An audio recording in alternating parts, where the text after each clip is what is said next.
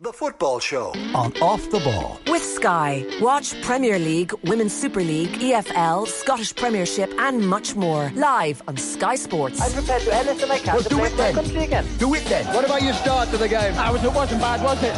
Why should an honest answer be a mistake? How can a modern day manager not have a mobile phone? Why should he? Now then, you're very welcome along. So we have got much to discuss. Tony Evans of the London Independent is going to join us later on in the show. In the meantime, very happy to bring in former Republic of Ireland striker David Connolly. Dave, great to have you on. Good evening, how are you doing? Yeah, very well. Could I start with Jake Daniels, who this evening became the UK's first active male professional footballer to come out as gay since Justin Fashanu back in 1990, made his senior debut for Blackpool earlier this month. He has given an interview which was months in the making, it seems. Said he was aware of his sexuality since he was 6 years of age, kept it a secret as he pursued his dream of a career in football. He said, "It's been a crazy year. I'm 17. I've signed a professional contract. I've scored 30 goals this season and I've just made my first team debut in the Championship, coming off the bench against Peterborough. And now I've decided to come out. Everything has happened all at once, but it feels right to do so." We wish him well. Very brave. I suppose the bravery is in that he's stepping into the unknown. You would presume and hope in the main that this will be well received across the board. Be pretty confident of that? Yeah, absolutely. You could say probably football's been a bit behind the times in regards to this, but I think he's going to be really well supported. And there's probably other people, like he mentioned Tom Daly, for example, and other people from different sports, different athletes. But yeah, I'm sure he'll be really well supported. And you know what, for him, it seems like it's the right thing because he's as he's been saying, he's maybe hasn't quite been living the life that he wanted to, but he can now. And, we wish him the very best in his career because he's as he's mentioned, he's a youngster. He's just starting out. He's had a great season, and this I'm sure will help him. Just be himself and go and play his football. Just to give people a sense of some of the way it was handled, for instance, Will Cowell, he's the Blackpool Football Club safeguarding officer. He was speaking to Sky Sports News. Just have a listen. Prior to Christmas, there was a couple of month period where he was really struggling. We wanted to help him. We couldn't help him because we couldn't put a finger on what the issue was. He was still competing at a good standard. He was playing week in, week out really well. However, we found after Christmas and after he's come out as being gay, his performances have just gone through the roof. He's excelled, and Jake himself commented to me that it's a massive relief that he's not had to lie, and he's not having to lie. He's got an outlet where he can talk to myself and some of the other staff members, and he's felt that that's taken a huge weight off him, and he's able to express himself on the pitch. I'm sure it has taken a huge weight off him. So that's Will Cowell from Blackpool. For instance, Gary Neville's been speaking about it this evening as well. Here was his reaction. What he's just done tonight takes incredible courage. We've both lived in a dressing room for many, many years, and that would seem like the unthinkable. To basically announce that you are gay into a changing room. I can imagine how difficult that has been. I can't imagine how difficult that's been, really. So all I would say is that it's a day of great importance for, obviously, Jake and his family, but also, I think, for English football, and it'll go down in history. I was on the PFA management committee probably 15, 20 years ago now, whereby this was a major talking point, a major issue that was discussed at sort of management committee meetings about the fact that basically we didn't have a player comfortable enough to be able to, come out and say that they were gay. And it was something that, how do we deal with this? How do we address this issue? The game's not dealt with this issue well at all. I think it's just about getting good at dealing with the issue from a fan's perspective. Obviously, we met the LGBTQ community at Southampton earlier on in the year, didn't we? That sort of, if you like, are doing great work. And we know that now it's sort of, if you like, something that's really acceptable from a fan point of view, but it's not yet got into the dressing room, because that dressing room can be an evil place, a dressing room. It really can. When you think about coming through the initiation ceremonies that you go through, and the sort of the fact that the peer pressure and the sort of vulnerability that you have, you're talking about a 16-year-old just coming out of school, going into a professional football club of ego-driven, dominant male characters, and the way in which Jake spoke was absolutely incredible. In any circumstance, by the way, to see any 17-year-old speak like that on the television is absolutely incredible. But to see them speak about this particular subject, or see him speak about this particular subject, absolutely wonderful what we've just witnessed, really. I mean, we've just seen that interview come through 20 minutes ago, and I was, I'd say, absolutely astonished at how mature and composed he was all the way through it. So that's some of the reaction this evening.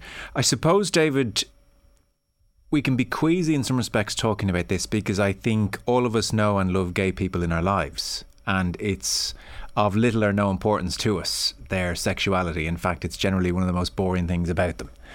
So it can feel very odd to talk about this in such hushed tones and like such a big deal, but let's recognise for a moment how badly the world of male sport has lagged behind society in this issue, and football in particular.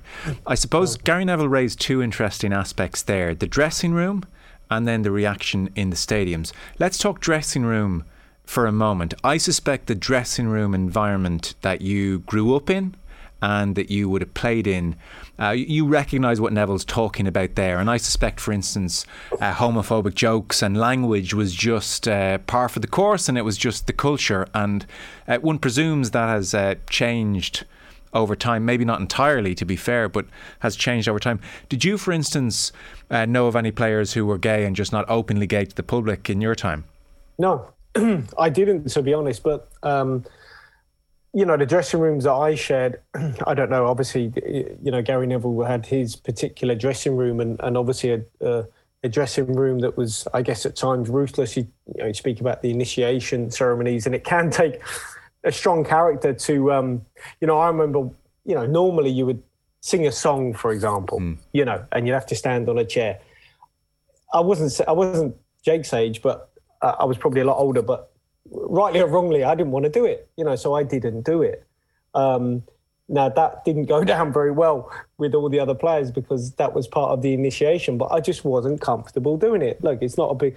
My point being, you have these rituals which were slowly dying out anyway, and I felt it was an old ritual that really was unnecessary, part of the banter of dressing rooms, which previously I did, but I think I got to an age where I was old enough and comfortable enough to say, you know what, I don't want to do it. Don't worry. Just get one of the youngsters, maybe, if they're fine doing it. I'm not. You can't compare it, but my point being that it's kind of those initiation sorts of types of things have kind of died out a little bit, and I think the times have moved on. So I think for Jake, it's great that he's in a position at such a young age, and he'll be really well supported by his football club, by the PFA.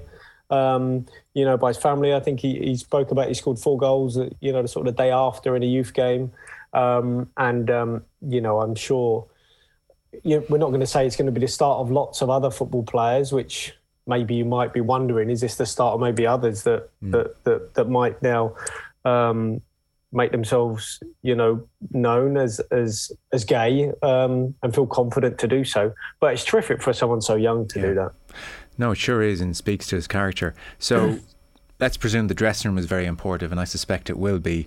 What about then fans, where hostility is still very much part of the culture? And if you can, as a group of fans, seize on any quote-unquote weakness or area which might be perceived rightly or wrongly as worthy of derision, you do that, because that's what fans do.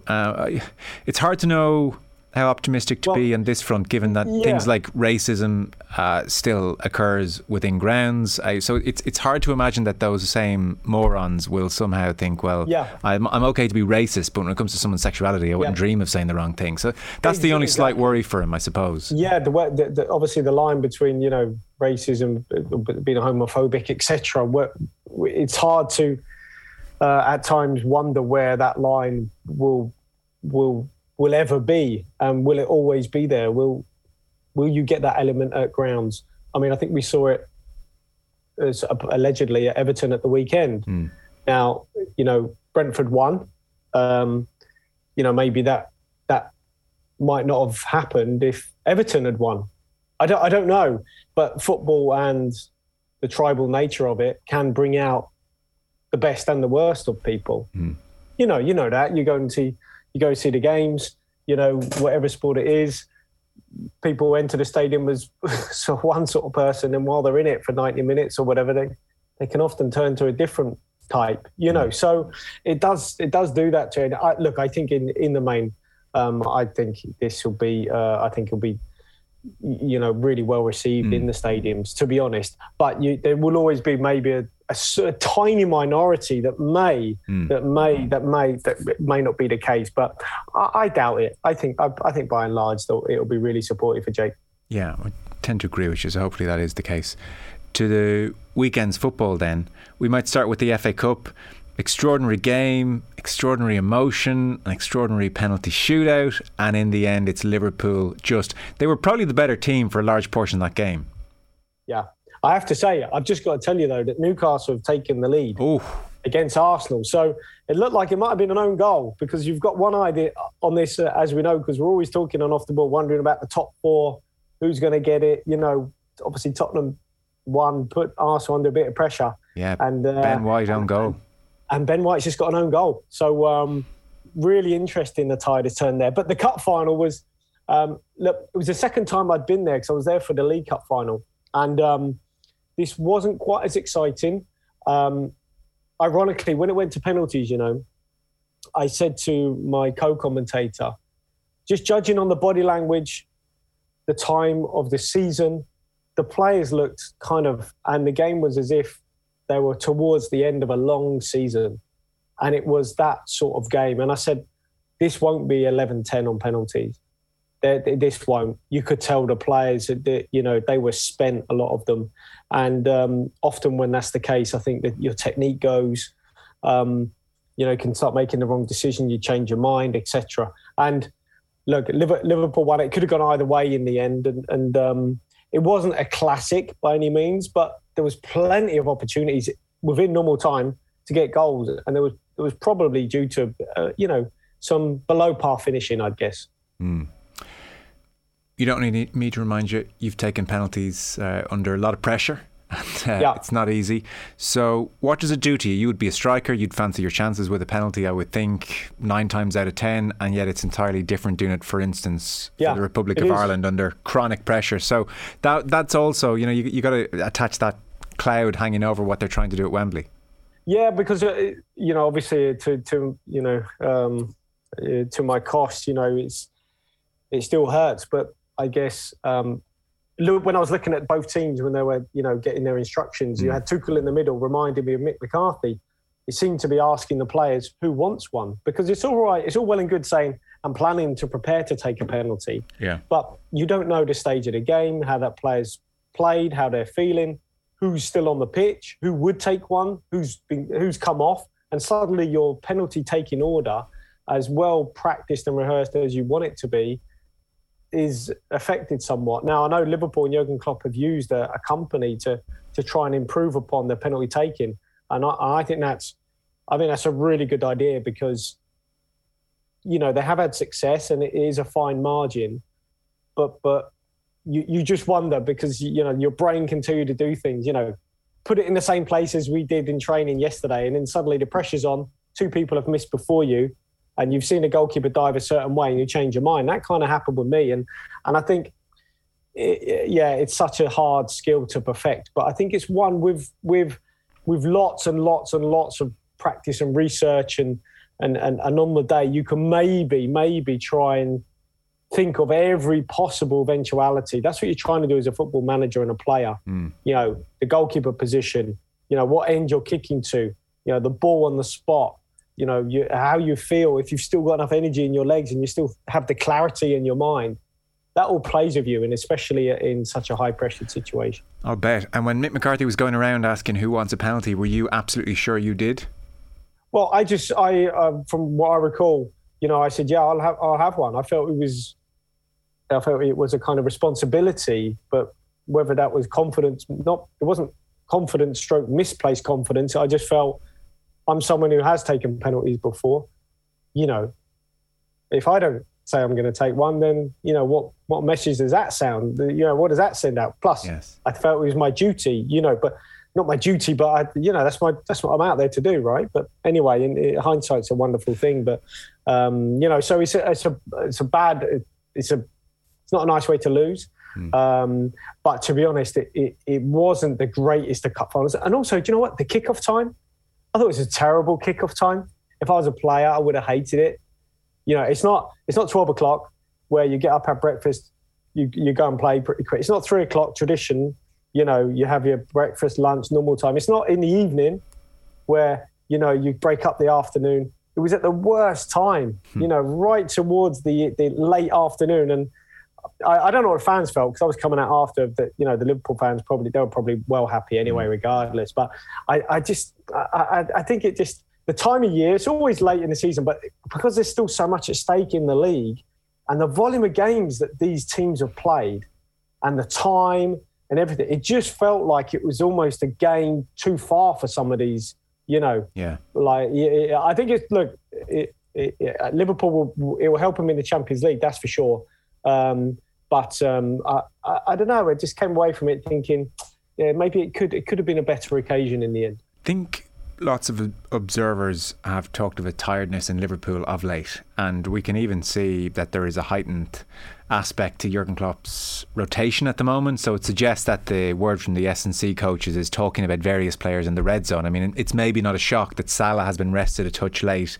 They obviously thought we can't rest Salah for an FA Cup final, and he duly gets injured. So you suspect quite a few Liverpool players. You'd love to be on the inside and hearing the S&C advice, but you suspect the advice is that quite a few are right on the precipice of an injury, and that's something that they're juggling with, as are City, I suppose, in their defence as well.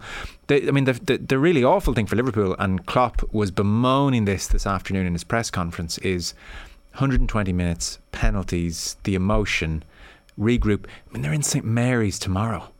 Yeah, that's right. Yeah, and it's a tough run. Now with Salah's an interesting one, right? Because I think he came back from AFCON, he had 4 games extra time. He had already, and I'd had this and said it on Off the Ball before, he had already played something like the 14th most minutes in world football, which you kind of expect, right? But nonetheless, I think this was their 60th game. And you just wonder, he tried to rest him, whether he was feeling something and it was a little bit too late. But, you know, Mane was also at AFCON.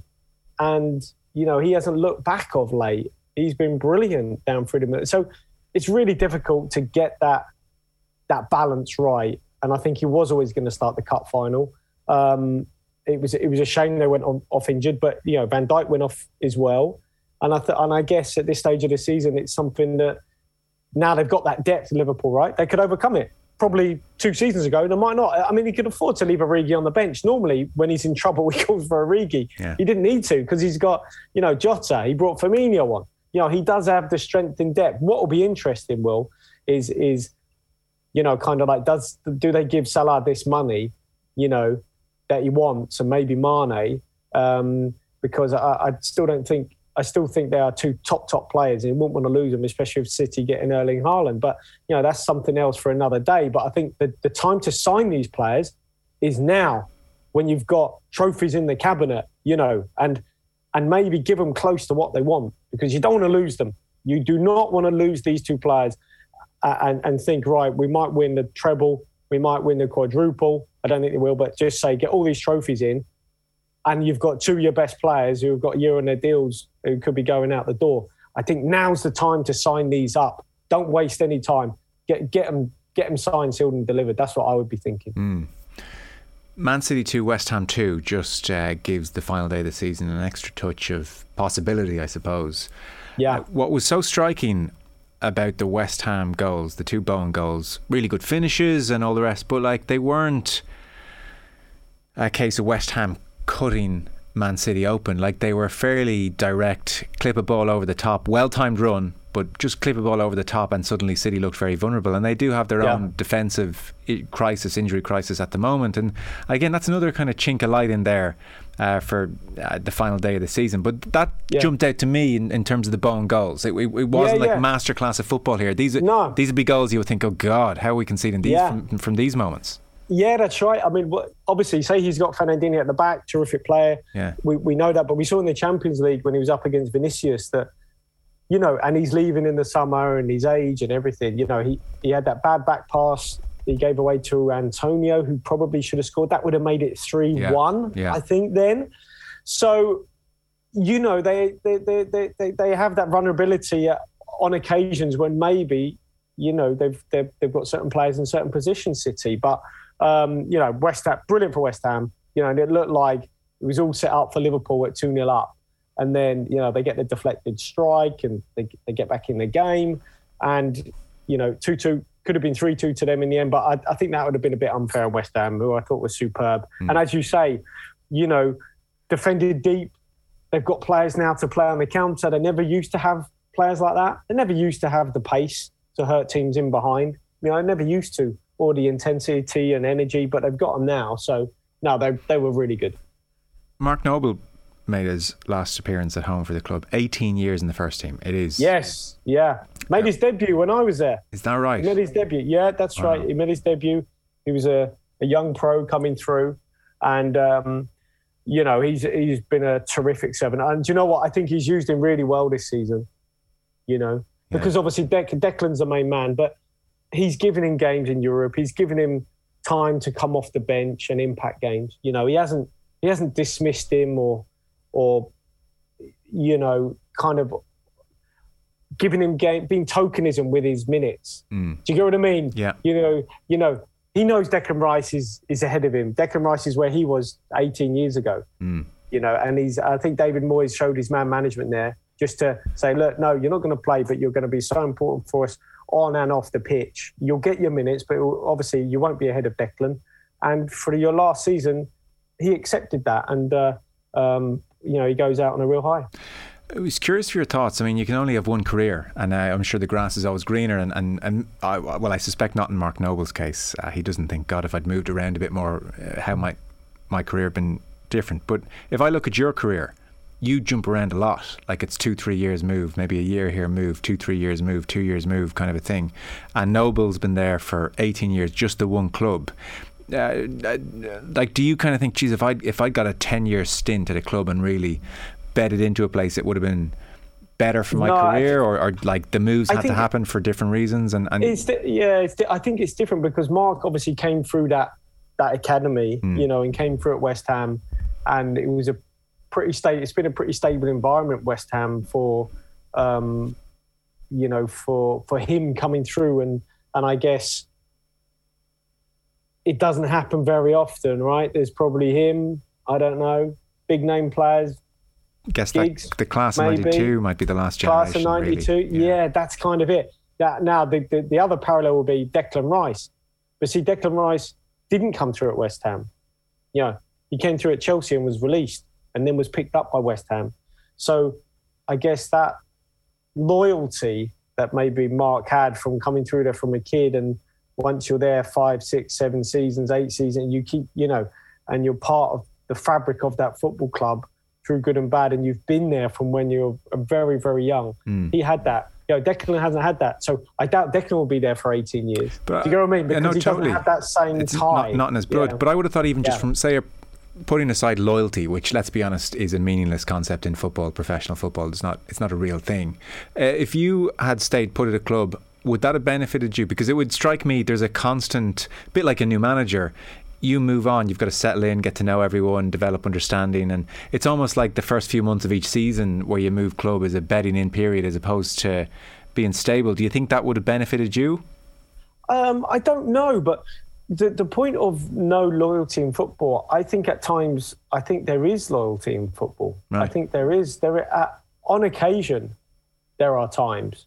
You know, on occasion, you might get a player that does have a real connection to the football club, and the club might stick by them more so than they would other players because of that.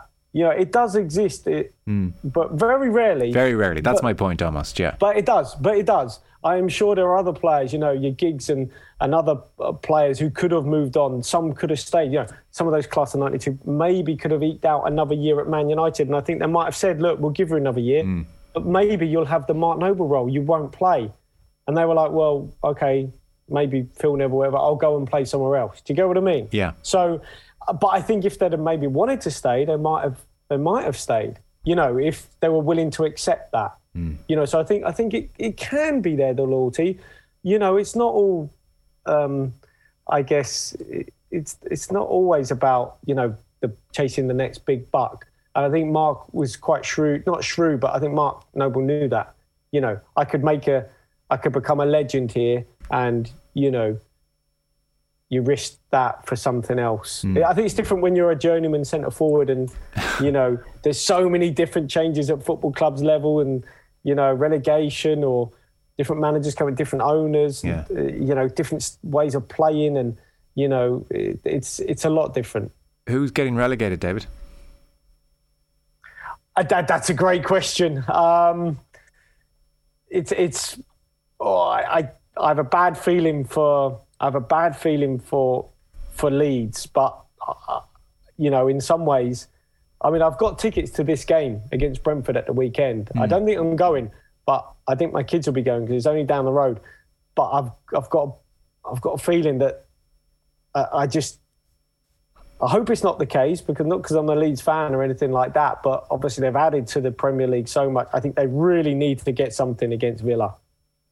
Burnley do. And if they do, which I think they might, then I think it puts the pressure back on Leeds. And if you look at Brentford of late, they're in really good form.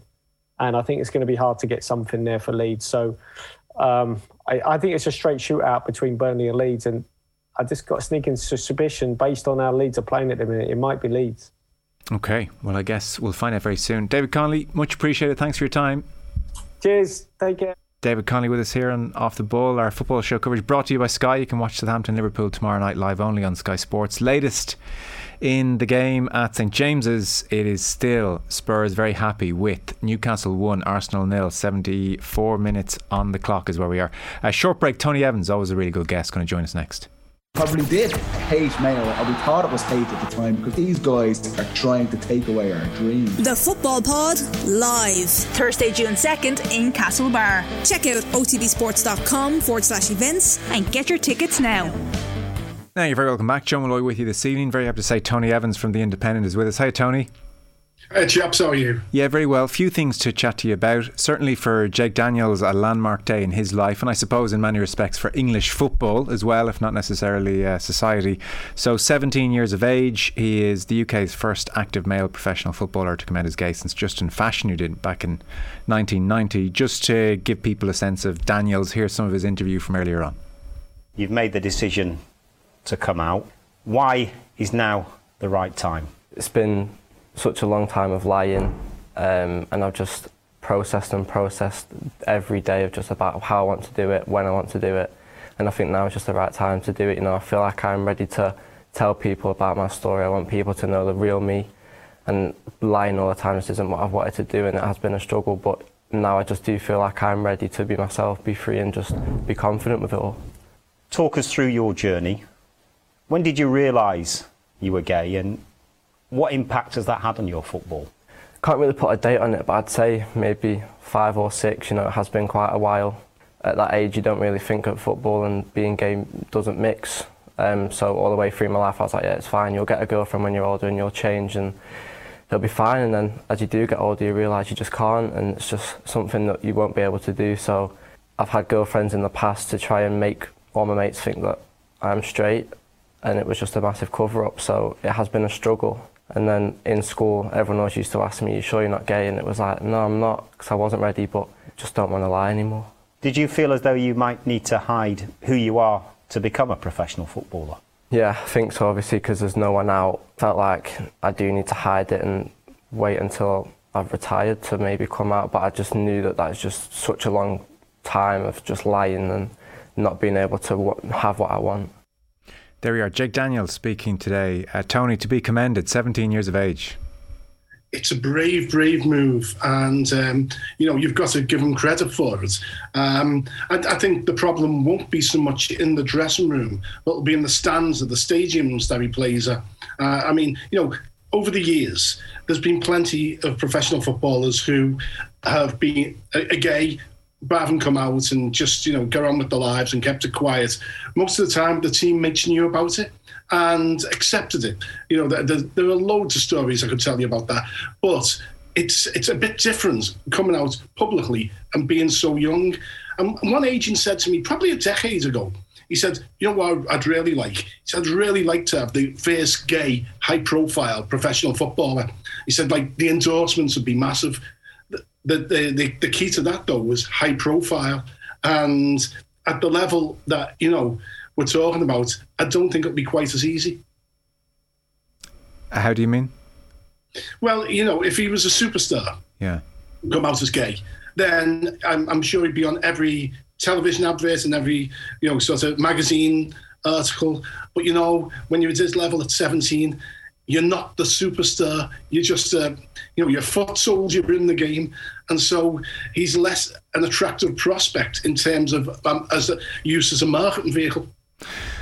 Well, I suppose that's a side issue. I suspect from Jake Daniels' point of view, what he wants is to be a foot soldier. Wouldn't that be actually an amazing thing? And in some respects, I think it would be preferable to the first gay footballer being othered by being a superstar and in all the campaigns and somehow pointed to as different, and that's like in some kind of grim agent way, like a nice selling point to the corporates. I think actually if we could leapfrog that stage and just get to Jake Daniels being, he's just Jake Daniels, foot soldier, that would be entirely preferable for me.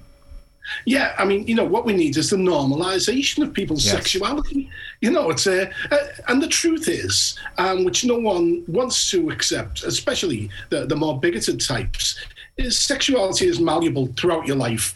At different times, you can fall in love or fall for different people of different sexes. I'm in my 60s. It took me a long time to learn that and to see that it's completely and utterly normal.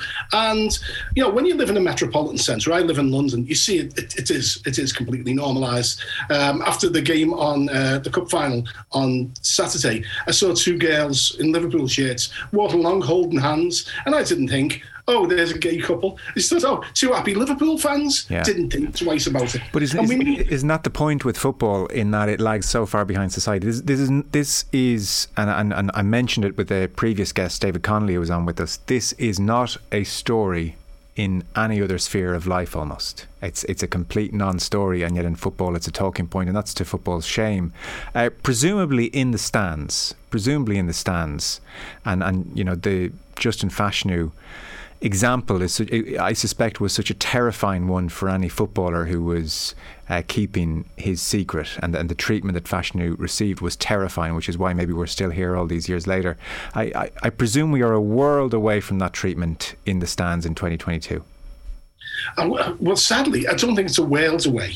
I think it's far too close to how it was, back in the 80s for us to be complacent about on all levels.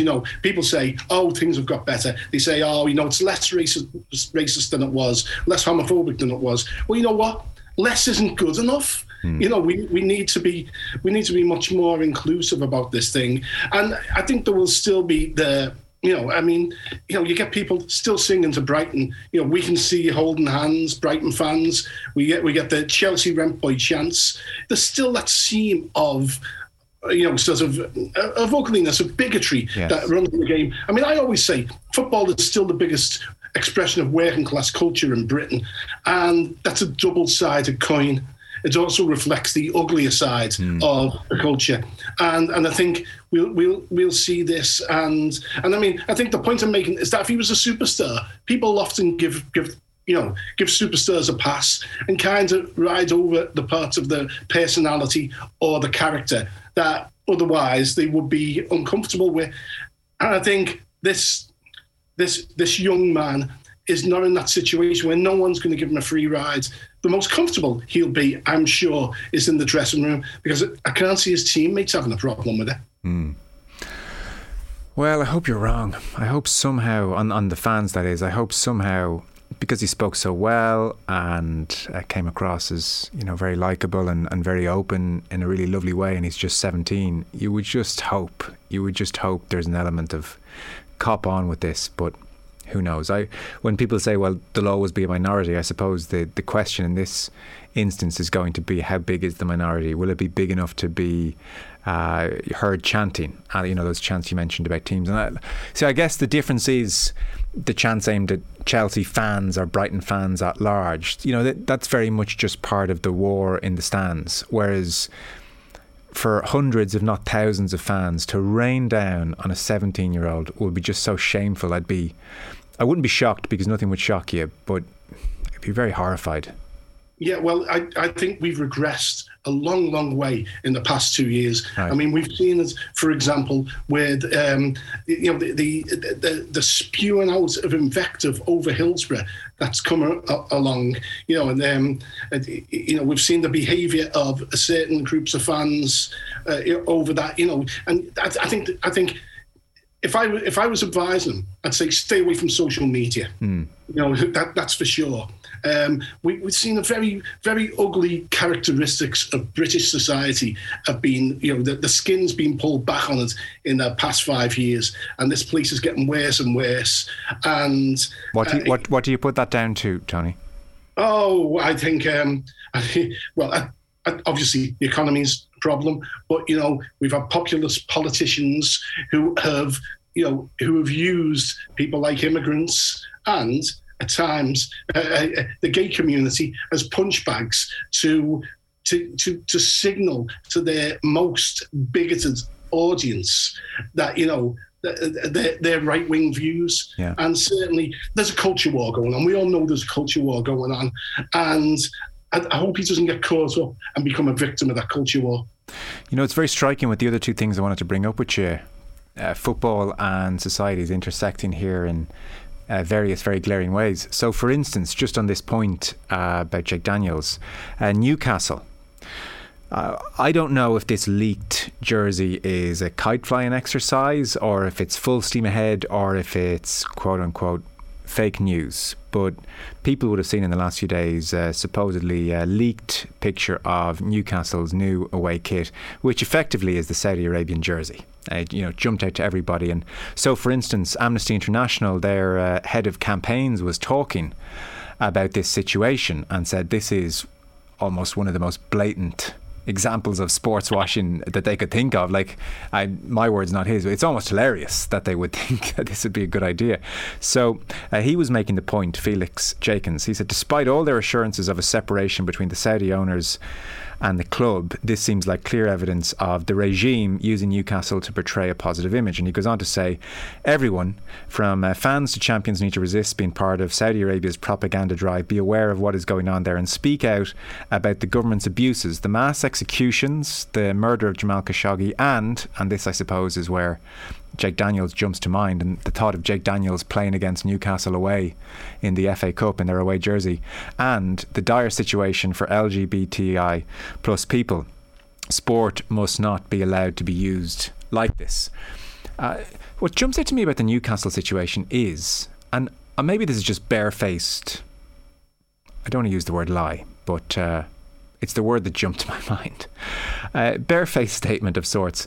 In November, Richard Masters, the Premier League chairman, he said that they had, quote, legally binding assurances that the Saudi state would not control the club, and that, quote, if we find evidence to the contrary, we can remove the consortium as owners of the club in accordance with the rules. I mean, Richard, I don't know what you're waiting for. It's the whole thing is absolutely appalling, and it's one of those things that shows that actually there is a need for an independent regulator in football. You can drive a truck through the owners and directors test, and Richard Masters, I believe, was being disingenuous when he said all this. He was backed into a corner. The reason they were stalling on the Saudis was nothing to do with the human rights element of it or a state owning the club. It was simply that they were in dispute with Qatar, and beIN Sport were collateral damage with that. And so, Newcastle, the regime at Newcastle are absolutely barefaced and shameless about what they're doing. They don't see that it's a problem, and they regard Amnesty International as a nuisance. Imagine regarding human rights as a nuisance. And And yet, you think Jake, if he wanted to go to the World Cup now in Qatar as a fan, then he's got to be put in a situation where, which football fans of wherever the sexuality shouldn't be put into. You have to go to the World Cup's being played by in a place where there's a repressive regime that is anti the gay community. And this is it was bad enough when it was played in Russia 4 years ago. These might be the two most obscene World Cups we've had, and I just think that there needs to be at some point a regulator that looks at football and looks at the way it's being run. I mean, you can only do that in your own country because FIFA, are obviously absolutely appalling and sort things out. But would you trust a Tory government to regulate the game? I wouldn't personally. Not just at the moment, no. So I suppose the third aspect then of our discussion was borne out and played out at Wembley when Liverpool fans booed the anthem, and Prince William was booed as well, and there is that very pronounced disconnect, certainly between Merseyside and the state at large and the royal family. Jurgen Klopp was asked about it today, Tony, and I'll just play you what he had to say. Yeah, of course I had thoughts, but I think in these situations it's always the best to ask the question, why does it happen? So I know our people that well that they wouldn't do if there's no reason for it, and I'm not here, maybe not long enough, for sure not long enough to understand the reason for it. It's for sure something historical, and that's probably a question you can answer much better than I could ever. I know a few fans from other clubs see that slightly different, but the majority of our supporters are wonderful people, really smart and all these kind of things, understand, go through lows, go through highs, suffer together, all these kind of things. They wouldn't do it if there would not be a reason. That's what I know, and maybe we should ask this question. But of course I realized it, and it was not something I enjoyed or whatever, but that's the answer. I mean, it's certainly a sad state of affairs, Tony. That's what jumps out when you take a step back from it for a moment, that this is how citizens of the country feel. Like it's a sorry situation. And to Klopp's point, you've written brilliantly about this subject, and you've said there is no single cause but a complex set of cultural and historical reasons. I mean, I would have thought really this would have kicked off perhaps in the 80s under Thatcher's government, and we've seen government papers where a phrase was used of managed decline, as in, let's not put money anywhere near Merseyside, said the Chancellor, because frankly it's a waste of time, so can we just manage the place down into, well, I don't know what, chaos perhaps. So there's that. You have a Prime Minister who oversaw the Spectator article which talked about Liverpool fans wallowing in their victim status, and I would have thought that that could be the driving force. But you wrote about this and pointed to even 1965 FA Cup final, that lots of Liverpool fans sang "God Save Our Team" rather than "Laud the Monarch." So you say in that instance it's because of the peculiar nature of the place. So Klopp there is saying, let's ask them why they did it. You're perfectly placed to knit these various reasons together. I'll tell you when the othering of Liverpool started. The othering of Liverpool started in 1847 when millions of millions of starving Irish came into the city and changed the dynamic of it. You can trace it back. All the same tropes, all the same things were said in the newspapers. You can follow it through. I've written books about it. There are very good books about it. One by John Belchin called Irish Catholic and Scouse. And what you've got to remember is the actual word Scouse is an insult.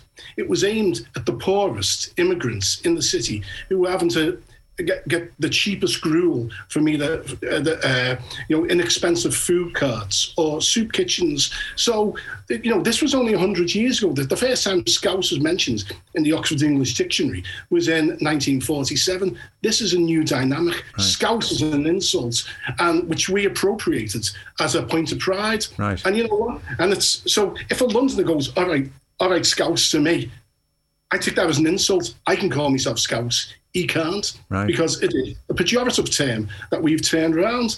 And when they sing, feed the Scousers, well, that tells you everything, because deep in the folk memory of the British people is the famine and the poverty and the hunger that existed not only in Ireland but was transported to Liverpool. And, as I've said before, on this show, where I come from, as an Irish nationalist MP until 1929, we have long been outside the mainstream of British culture and politics. So it's no surprise to me. I'm a committed anthem booer. Why? It's Chelsea fans, other fans. They sing "Feed the Scousers." They laud poverty. We boo privilege. We boo the class system. We boo the establishment that has treated us like crap over Hillsborough, and which is. And Hillsborough isn't a Liverpool thing. It's not a football thing. It's a public safety thing, where the sad thing is some of the mistakes that were made at Hillsborough by the emergency services was still happening in 2017 at the Manchester Arena bombing. At least 2 of the victims died for the similar reasons. They died at Hillsborough and could have been saved. And if there would have been a proper, rigorous investigation into it and accountability and a change to the systems, perhaps those 2 people wouldn't have died. And it enrages me that this goes on. There's been a cover-up. People are angry about Liverpool fans booing the national anthem, and they're not angry about the mass changing of statements by the police to deflect the blame for their own failings to someone else. So it's like I have no time for those who criticise us for booing. You know what? If you've had our experiences, you boo as well. And the other thing is, it's opened up hell's gates for the amount of abuse over Hillsborough, and some of the families of the victims have been getting abuse on social media. It's appalling. It's allowed the worst elements in society to come out of the closet and express their almost inbuilt systemic hatred of people from Liverpool. And we are a despised city, certainly in England, and we know it, and we're not going to shut up, though. No, I suspect not. I'm sad to say we're out of time, because we could talk about this subject for another half hour very easily. We might do it some evening over the next couple of weeks if that's okay. But Tony Evans of The Independent, thanks, Tony. Speak to you soon.